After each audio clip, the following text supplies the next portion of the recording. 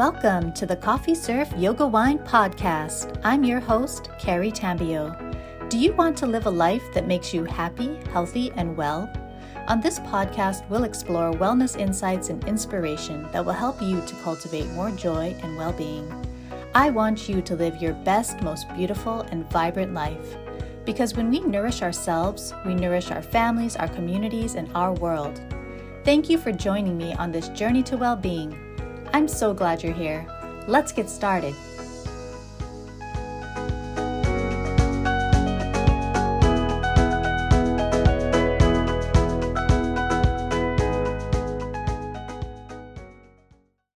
Hello, everyone. Welcome to the Coffee Surf Yoga Wine podcast. On today's episode, I'll be talking with Rain Elizabeth Stickney, a lifelong meditator, expressive artist, and body worker. Rain takes an integral approach using body, mind, heart, and spirit to gently guide clients and community into their own natural wisdom. Rain has a BA from Sonoma State University in psychology, with special studies in relaxation training, stress management, biofeedback, and somatics. She continued her formal studies with an MA from the California Institute of Integral Studies in East-West Psychology and a certificate in expressive arts consulting and education. Rain offers healing and meditation services from her home in Vermont through her private practice, Rain Elizabeth Healing Arts. I was privileged to participate in a meditation journey with Rain for her new podcast, Every Moment is Sacred. And I have to tell you that it was such a beautiful experience. Rain has the most calming, authentic presence. It's really like a warm embrace. I've also been included in Rain's daily emails in which she shares her daily gratitudes and invites us to share our gratitudes with her each day. It's a wonderful, connected way to engage in a gratitude practice. Truly, Rain is putting so much good out into the world, and she has so much to share. Without further ado, the amazing Rain Elizabeth Stickney. Well, hello, Rain. Welcome. Thank you. Hi, Carrie. It's so good to have you on the show today. I'm thrilled actually to have this opportunity to talk with you about such an important and interesting topic, which is meditation. Would it be okay with you if we just begin by talking about how you learned about meditation? Oh, sure. Meditation is one of my favorite topics, and it's been with me my whole life. And by that, I mean that my parents were meditators, and so I naturally learned from them.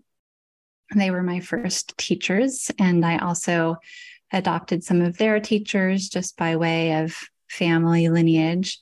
And some of those teachers were Tibetan Buddhist teachers, Baba Ram Dass, and there's a woman named Hilda who I never knew, but she was one of my mother's main teachers who taught the Vedic scriptures through Upanishads. And so I know of Hilda through my mom, but she's not somebody who I knew in person. And then as I grew up, especially as a teenager, I really needed to find my own spiritual practices, including meditation. What forms of meditation did I like in my own accord, rather than continuing the adoption of my family's legacy, just really wondering what was true for me. And so I explored different things like fire walking and Sufism and various forms of Buddhism and Christianity and fundamental Christianity, and just everything interested me, everything religious and spiritual. And it wasn't until I was in graduate school when I met a teacher finally that really spoke to me and really answered the questions, including questions of meditation, that touched me in the places in my heart that really needed answers. And she is an Advaita Vedanta teacher, and she teaches a very traditional form of Vedanta that is the oldest tradition of India. And when I connected with her, I stopped looking for a teacher. I'm just so fascinated by everything that you just said. I think it's so amazing that you kind of grew up learning about meditation, that it was really kind of just a part of your childhood. And Yeah, I can completely relate to that feeling that you needed though to figure it out for yourself and kind of go on that path of looking at all the different options and seeing which one really resonated with you and felt good to you. So you finally settled on Vedanta. Can you tell us more about that style of meditation? In that style of meditation, the way that Radha, my teacher, teaches it, it's very kind. And it's so kind that she has even said things like, if you feel tired during meditation, it's okay to sleep, which is very different from Zen Buddhism, for example, where people are sitting in a posture purposely, often looking at a wall, and there's a physical stature to the meditation that's part of the practice, which I honor. I like all these forms of spirituality and meditation, but it was so nice to be with a teacher who had this other view of kindness being the most important part of a meditation practice. And from her view, and from her being with her teacher, it's understood from that perspective that to really understand oneself, one's mind has to relax. And in order for one's mind to relax, it's often the best shot to be very kind with one's mind. And so if something like sleep is desired during meditation, sleep, because that's the most kind thing to do for the self. And that way, you know, when you're meditating and you're not sleeping, you're actually there because you really want to be. Wow, I love this idea of being kind to yourself in meditation. It's, it just feels like the concept of self-compassion, being compassionate to oneself, which I think that many of us in our culture have a hard time with that. We're often actually more self-critical and we actually are so hard on ourselves all the time. And I think a common thing that I've heard in meditation is people will feel like, oh my God, I'm just doing this wrong. And they kind of almost beat themselves up about not being able to still their mind or not being able to be present or not being able to stop their thoughts or something like that. So that is refreshing to hear that perspective of really being kind to ourselves in meditation and even allowing ourselves to sleep if that's what we need. I know that you are also offering, healing and meditation services. So, what kind of led you down that path to kind of want to take what you learned about meditation on a personal level and start to share that with others? There were so many childhood experiences that I had that gave me a lot of questions about spirituality and also gave me the opportunity to turn toward healing. And there were little seeds that were planted when I was a kid. Like one of my sisters had a very difficult time falling asleep at night. And so what she really liked was for me to tickle her back. And I would tickle her back and I would help her fall asleep. And that was a moment of using connection to help somebody else. And things like that I really enjoyed all throughout my childhood and my teenage years. And I lived in many different households as a child. And one move that I made was from my father's house to my mother's house. And when I lived with my mother, there was a friend of mine who was very distraught. And I had this conversation with my friend. Her name was Shannon, and we were young. We were about 9 years old. So we were little kids. And I found myself really rooting her on and really wanting her to believe in things that could be good and really wanting to help her to see that even though things were hard, things could be better. And because that's what I had lived through. I had lived through things that were hard that were becoming better.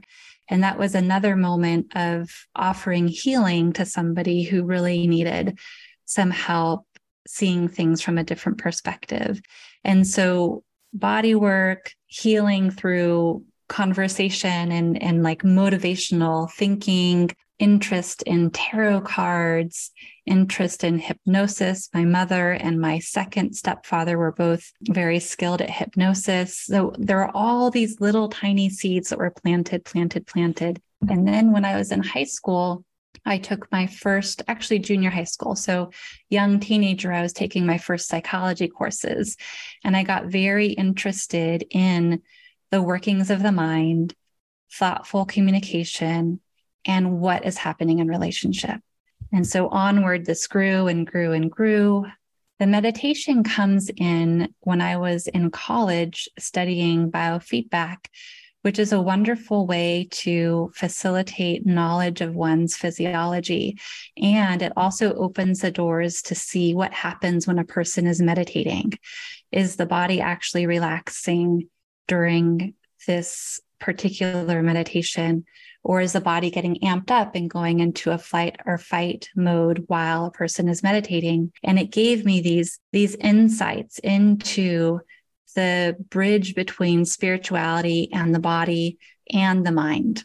And so onward, bridging all these realms together and finally really embodying the heart as part of a healing and meditative practice in graduate school, where I studied the expressive arts and East-West psychology, and learning, because it was what was important to me, and I found it was also valuable to other people, to really have space to look at the body, the mind, the heart, and the spirit, and how they're all interacting with each other in one being. Yeah, well, that's so beautiful how you said that. And it's so intriguing. I'm really interested in the connection, that mind-body connection, and even, how our brain is impacted when we meditate. What happens to our brain when we meditate? That's a great question. And the answer is dependent on the kind of meditation that's taking place and how the meditator is using that school of thought. So if I, as an individual, if I am meditating in a way that has a lot of rigor to it, you have to do this, you have to do that, which there are lots of forms of meditation that have very strict rules. I don't relax under those conditions. Another person might. So for a person who is doing any form of meditation and they're actually relaxing, what happens is their hands get warm, their heart rate slows and regulates, their breathing creates a beautiful rhythm, the skeletal muscles relax, meaning all the large muscles of the body, the smooth muscles that are wrapped around all of the blood vessels relax, and it allows the blood flow, which is what warms the hands. There's a skin conductivity that changes in the hands that allows for just the slightest bit of tackiness, but not sweaty and not dry. That's directly related to the emotional response. So the emotional response lessens during a relaxed meditation, and the brain waves slow down, and a person, at the very least, settles in an alpha state, which is a relaxed but aware state of mind. And then there are slower and more subtle states of consciousness from there, decreasing arousal, not necessarily attention. It's just that we start to pay attention to something different. But that relaxed, aware state is a beautiful state to hang out in during meditation. As you described it, it just made me feel like so relaxed just hearing about it. Yeah, that sounds like a place where we would want to be. So how do you think meditation can support us in our daily lives? Oh, so beautiful to consider that. I find a lot of support from my meditation practice in my daily life because I am able to remember to take a breath before responding when something triggering or surprising happens, or I'm working with my son, getting ready for the day in the morning, and maybe he's going slower than I would like. My meditation practice reminds me to take a breath rather than reacting. So there's that slower paced response. So I'm more likely to be present in my daily life because I meditate. Whereas if I weren't meditating, I might be more likely to have a shorter trigger response, yell or scream quickly, say things I don't mean, even be more clumsy, just less present in some form. So what I find with others that I work with in meditation, what they describe is that their meditation practices help them to become more conscious in their relationships, often their love relationships or their familial relationships, or a friend they're having a hard time with, so that they can begin to have more compassion 360 degrees. So not just for themselves, not just for the other person, but actually the kind of compassion that embodies the entire experience. And I find that they really like that learning that they go through that's supported by their meditation practice.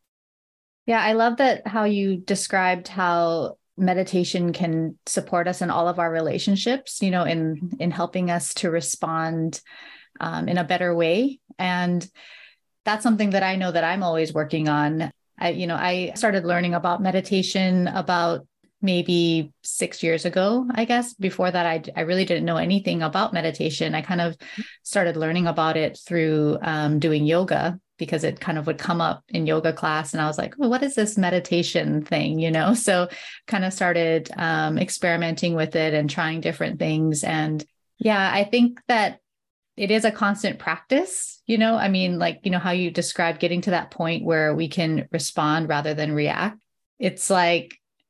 And maybe I need to just keep meditating more. I don't know, but I think I'm still working on that. But I think that I think I have gotten better though at that over the course of years, slowly over time. So I like the way that a meditation practice starts to build our awareness about our emotions and kind of enable us to start to catch ourselves, just be more aware in those moments. And then when we do make mistakes, I guess, or slip up, maybe that's where the self-compassion comes into.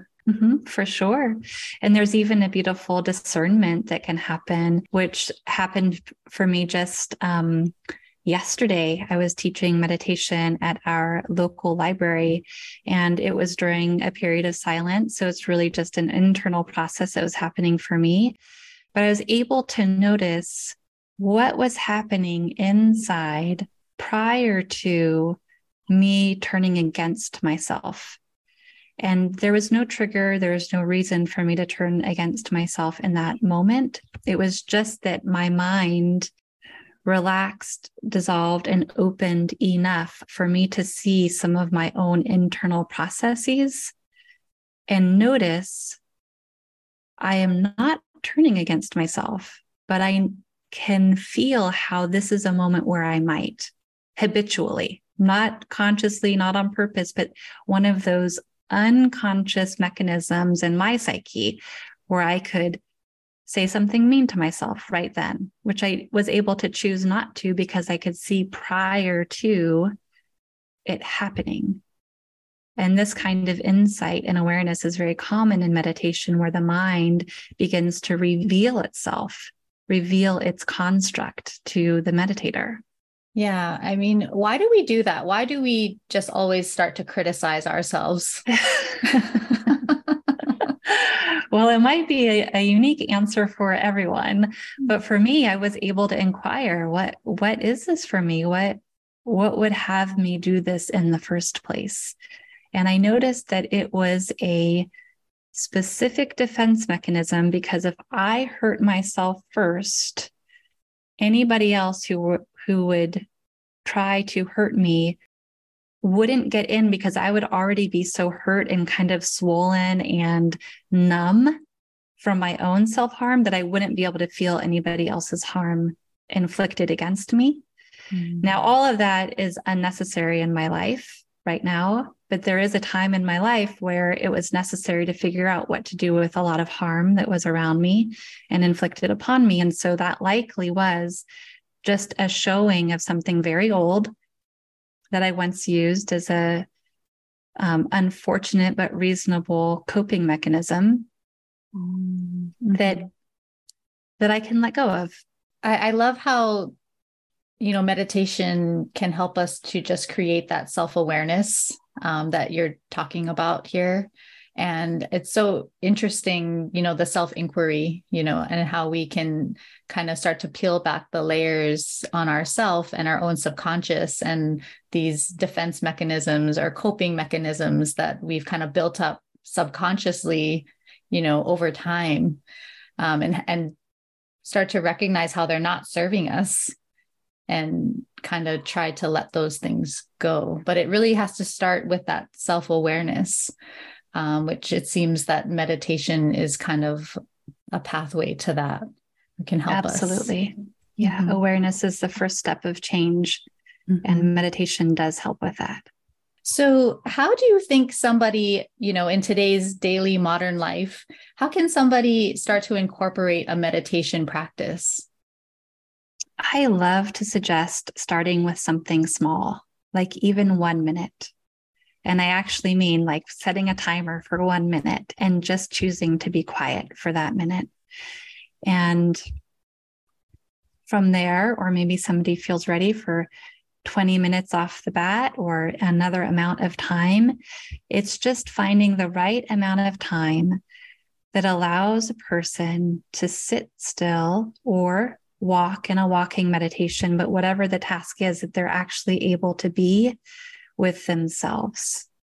And in the beginning, there's no need to come up against that barrier of agitation that can occur around, oh, it hasn't been 20 minutes yet. I have to force myself to sit here. Like that really isn't necessary ever, but especially not in the beginning, because it's the most kind practice to find what works and start there.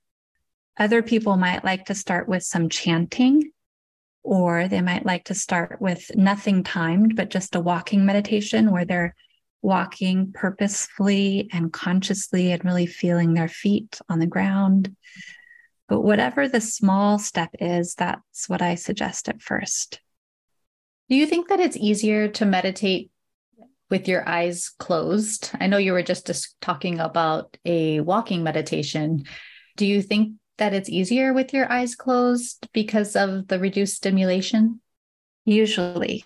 The last I checked the statistics, and when I worked in the biofeedback labs back in the 90s, that was the case. I don't know what the current research is, but I would imagine it's still similar, that just like you said, with the decreased visual stimulus, it's natural to sink inward.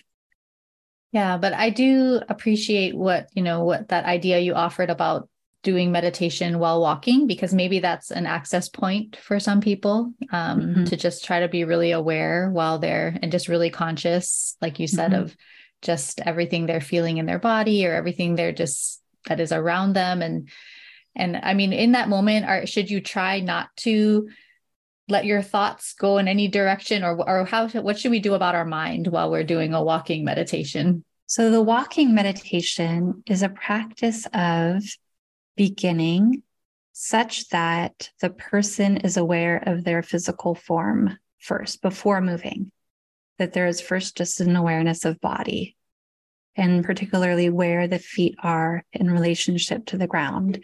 So if I'm sitting right now, I can feel my feet on the ground, especially if I put my attention on them. And this could begin a walking meditation. And as I rise, I would feel that movement. And so the mind starts to turn toward presence of movement. And the meditation is a moving meditation on purpose. And now I'm lifting my foot. I feel one foot on the ground and one foot elevated.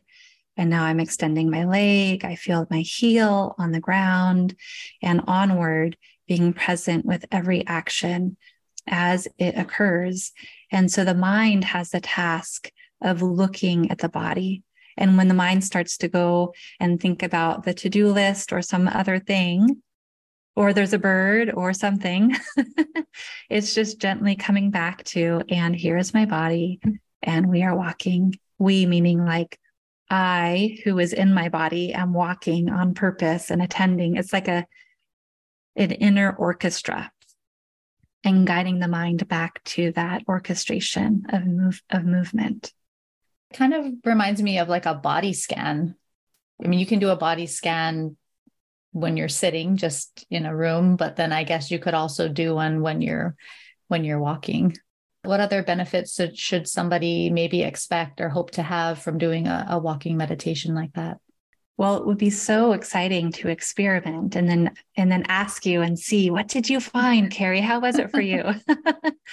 But what I know so far is that often people report feeling very at peace and very aware, again, describing this alpha state, which is often the proprioception strengthens. So the 360-degree awareness becomes so peaceful and present that the person in walking meditation or even just finishing doesn't need to like look around real quick, at least for the time, because they're aware of what's going. It's like the awareness grows around the body in concentric circles, and the person is in the middle of their own awareness, and that peace radiates out in these energetic ripples. And the felt sense is, oh, I'm so relaxed. I really like how you just describe those energetic ripples coming off of us, that, it's like almost like we're just emanating peace. And it seems like that's another benefit of meditation, is that, yes, we ourselves feel more at peace, but then we're going to radiate that out to others as well. Yes. So it ends up really impacting all of the people that are around us and everyone that we encounter. Yes. That's really beautiful.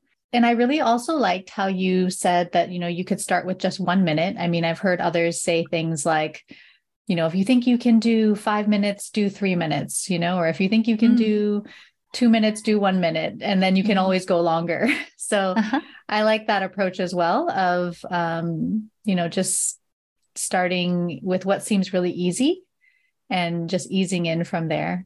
Yeah. So I think that that's another great bit of advice for how to start a meditation practice. What if somebody starts trying to do a meditation practice and they just feel like, wow, I'm just not doing this right. Something just doesn't seem right. It's, and they start down that path of self-criticism. What guidance would you give to someone about this? First of all, the guidance I would give would be to be gentle with oneself, to notice those thoughts and feelings. And secondly, that sounds like a time where a teacher would be very useful. It could be a yoga teacher who meditates. It could be me. It could be another teacher that person feels drawn to, or maybe is friends with, or it could be anybody, but somebody to work with them. Maybe they need a space that's set up just right, or maybe they need some validation for how far they've come and what they are up to. Maybe they need some instruction. There is very valuable meditation instruction that happens in community or between friends or between teacher and student. And there's no right or wrong way to meditate or to go about finding support for meditation. It's most important to notice what works for oneself. And when one isn't able to find their own path, to get what is needed to find their way. So if somebody doesn't want to meditate, that's fine. But if somebody's meditating and they're having a hard time, there are lots and lots of tips and tricks that are available. Yeah, that's such a good idea to, to remember that we don't have to necessarily be in this alone, that, there's people who can support us, and we can find so many resources out there. So yeah, can you tell us a bit about the current work that you're doing? I know that you are a meditation teacher, and I'm not sure if you're also still doing work with body work, but what are the current services that you're offering? I do hope to start body work again one day, and I haven't, just from the pandemic and a transition of a move, but I miss it and it's wonderful. And I did create a modality that was a mixture of body work and spiritual counseling. And meditation suited for the client's needs. So it would be both some counseling and some body work time, and whatever spirituality was right for that person would often show up. So these days, my work is centered around meditation and spiritual counseling. And the kind of spiritual counseling that I do is very psychologically oriented and includes the whole lifespan. So I work often with couples, and then I also work with individuals, and then I work with these meditation groups. And Rain, I believe you're also starting a podcast. Can you tell us a bit about your new podcast that you're going to be starting? Oh, thank you. It's so exciting. It is called Every Moment is Sacred. And the trailer is already out. The first bonus episode, the second bonus episode launches tomorrow. And then the longer episodes start in January of 2023. And the podcast is a sharing of meditation experiences as well as healing conversations. So I find that every moment of healing is valuable. And sometimes it is a big story, like growing up with a narcissistic father and what that's like and how that affected somebody's development. And sometimes it is a conversation about something that someone is healing in the present moment. That's more of a discovery in the moment. But I'm most interested in helping people turn towards healing and using meditation if they're drawn to it, but especially in those moments where we don't know what to do. I find that healing is always possible, and how we define healing is important. So are we looking for symptoms to change, or are we looking for acceptance of what is, or some combination of both? And what do they have to do with each other? And so these explorations and conversations address healing and meditation in everyday life. Well, that sounds like a wonderful resource that people should definitely check out if they're interested in learning more about meditation and healing. So thank you for putting that out into the world. That's so exciting.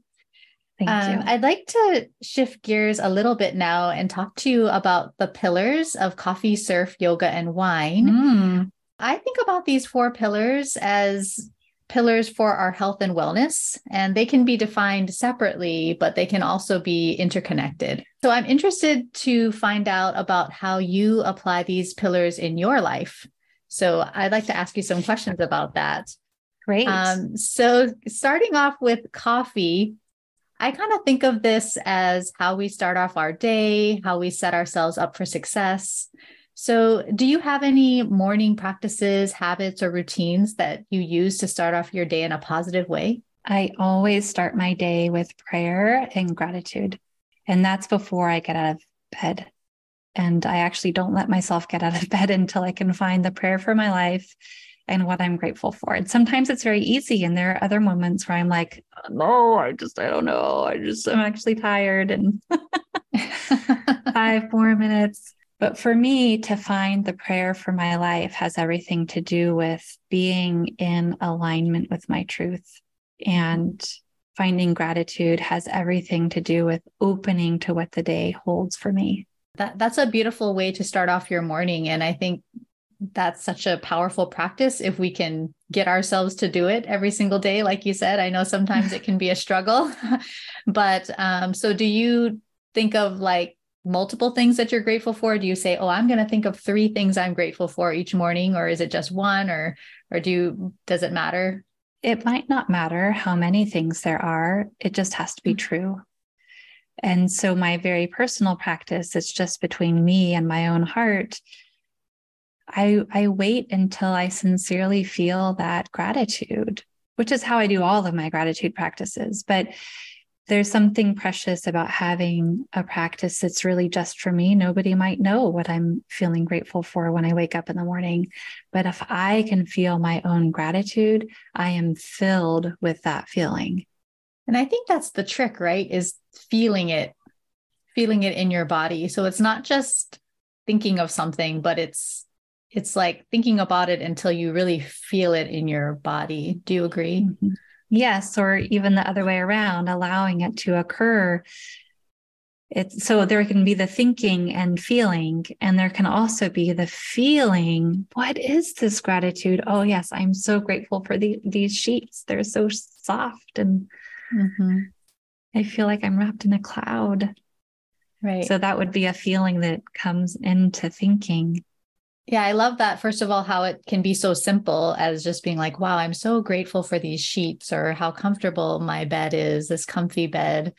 Um, and also, I'm interested in how starting off with gratitude, or just using a gratitude practice at any time, starts to rewire our brain so that we naturally start to look for gratitude more instead of focusing on the negative.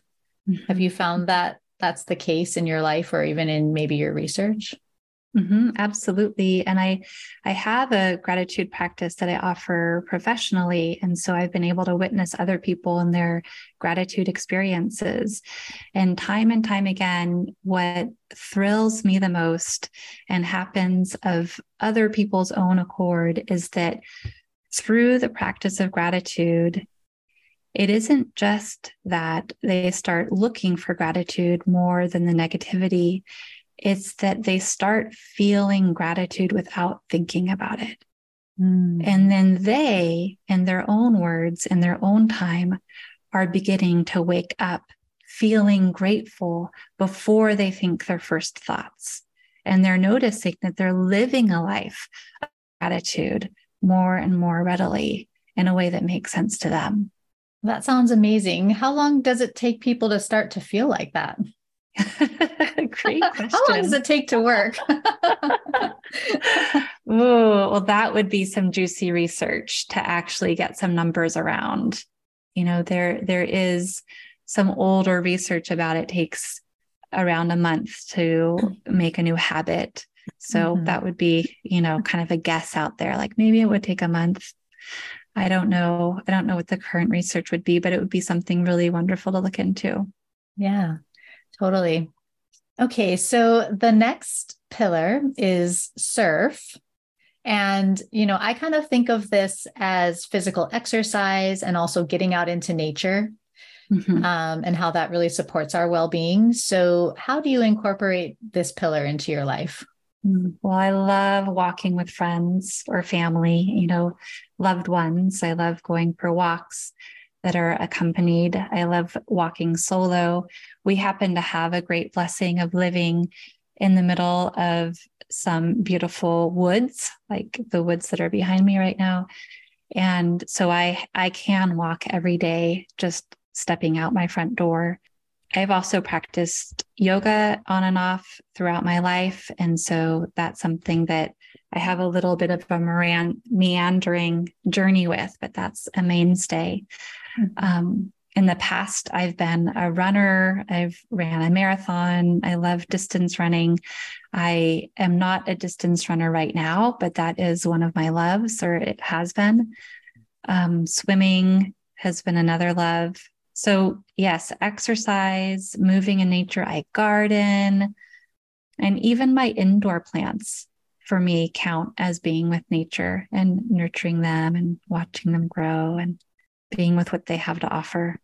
Oh yeah, I really like that reminder of how we can bring nature even into our homes.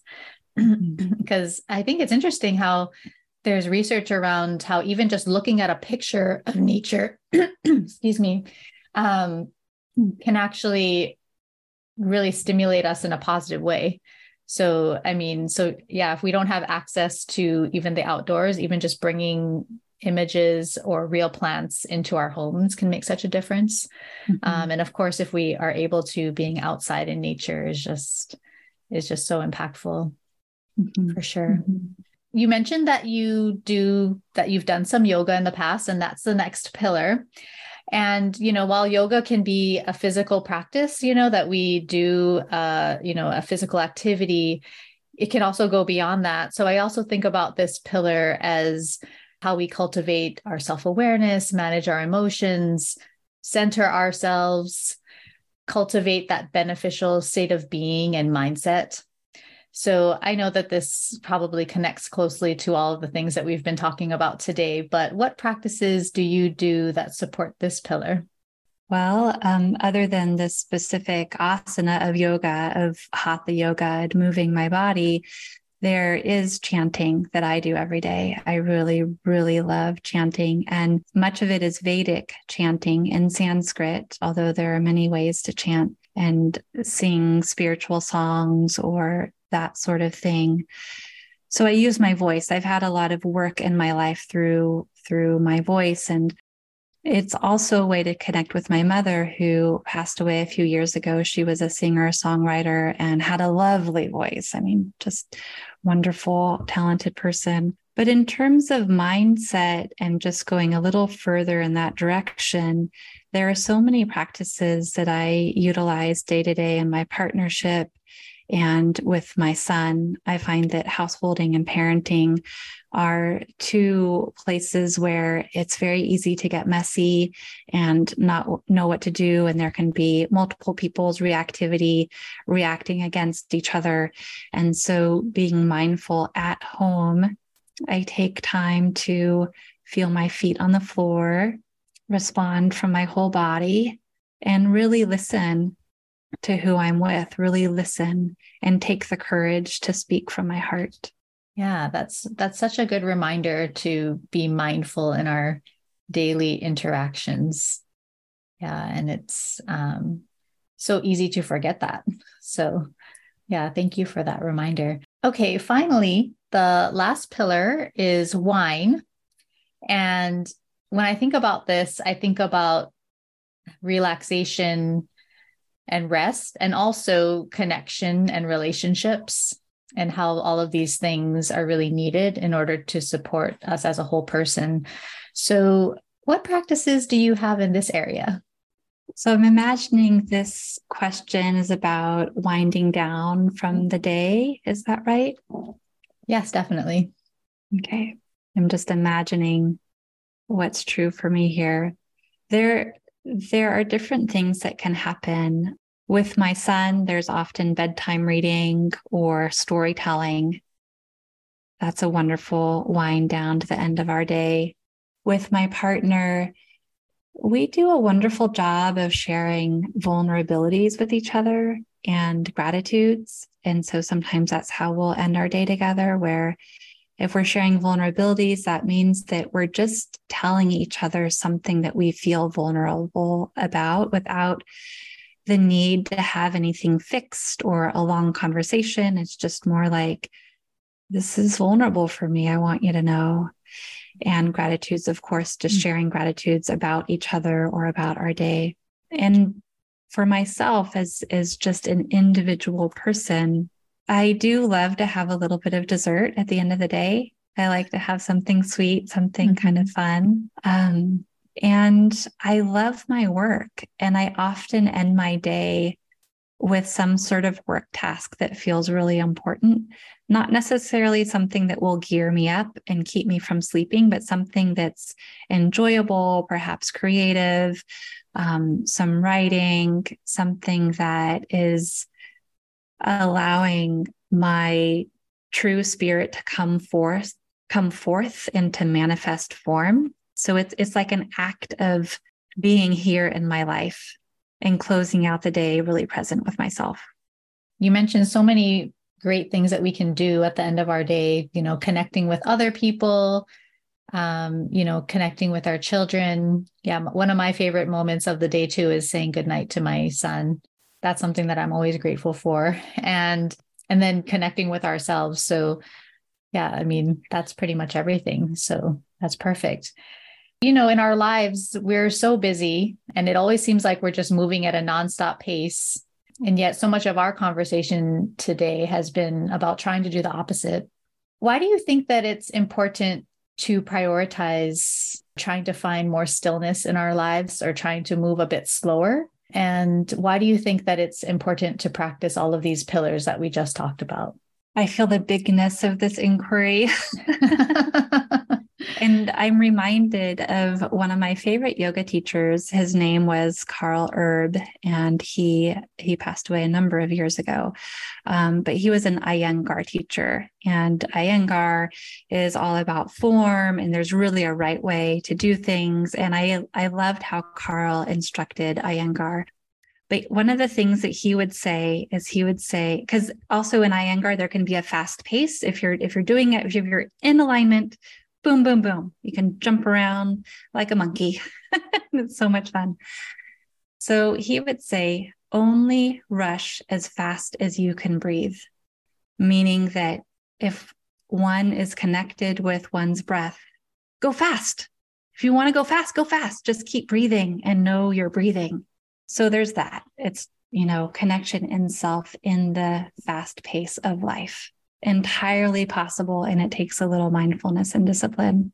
But to slow down and the value of that, I find that there are so many beautiful things in this world that are easily missed when the attention is too quick from one thing to another. And slowing down allows more beauty in. And beauty can mean aesthetic beauty. It can mean beauty of connections. It could mean the surprising thing in nature, a crocus blooming through the snow in early spring. It can mean the sound of a bird call that hasn't been heard before by the individual. Like slowing down just opens up a realm of life that's easily missed. That's such a good reminder and really so beautiful. It just sounded like poetry, the way that you just said all of that. Yeah, you have so much wisdom to share, Rain, and you shared so much with us today, and you're doing so much good in the world. How can others connect with you? Oh, I would love for anyone to visit my website, which is rainelizabeth.org. And all of my things can be found there. If any listener is already on Insight Timer, I have some meditations up there. So that's another easy way to find me. And there is a mailing list. Please join my mailing list. Right now, there's a free 1-page essay on forgiveness when you join that list through my site. So I'm around and happy to connect. Wow, I love that. I love Insight Timer. So that is great to know that you're on there. Mm-hmm. And thank you for sharing all these beautiful resources with us and with the world. And thank you so much for being with me here today. This conversation has been so enlightening and such a delight. Oh, it's wonderful to talk with you, Carrie. Wow, what a beautiful conversation. Rain has such a soothing presence and is full of such gentle wisdom. There were so many deep poetic moments in our conversation. Some of my biggest takeaways were, number 1, meditation has a profound effect on our physical body. When we relax during meditation, our hands get warm, our heart rate slows and regulates, our breathing creates a beautiful rhythm, our muscles relax, our emotional response lessens, and our brain waves slow down, allowing us to settle into a relaxed but aware state of mind. Number 2, meditation can help us in our daily lives by helping us to remember to stop and take a breath before responding when something triggering or surprising happens. In this way, it helps us to be more present, and it helps us to have better relationships. Number 3, one way for us to access meditation is through a walking meditation that begins with an awareness of our physical form and our relation to the earth. People report that a walking meditation makes them feel at peace, aware, and present. Number 4, if you think you may be doing meditation wrong or find yourself going down the path of self-doubt and self-criticism, be gentle with yourself and consider seeking out a meditation teacher or community. Number 5, slowing down opens up a realm of life that's easily missed. What was your biggest takeaway from this episode? If you enjoyed this conversation and got something out of it, please subscribe to the podcast and leave a review. It would mean so much to me to hear about how this podcast is impacting you. Also, if you know someone who would benefit from this episode, please share it with them. Sharing this episode or leaving a kind and thoughtful review will help this podcast to grow and impact more people. Please also connect with me on Instagram at Coffee Surf Yoga Wine. You can also join my Coffee Surf Yoga Wine Facebook group at www.facebook.com/groups/Coffee Surf Yoga Wine. I would love to have you as a part of our growing wellness community. Till next time, may you be well and enjoy some coffee, surf, yoga, and wine.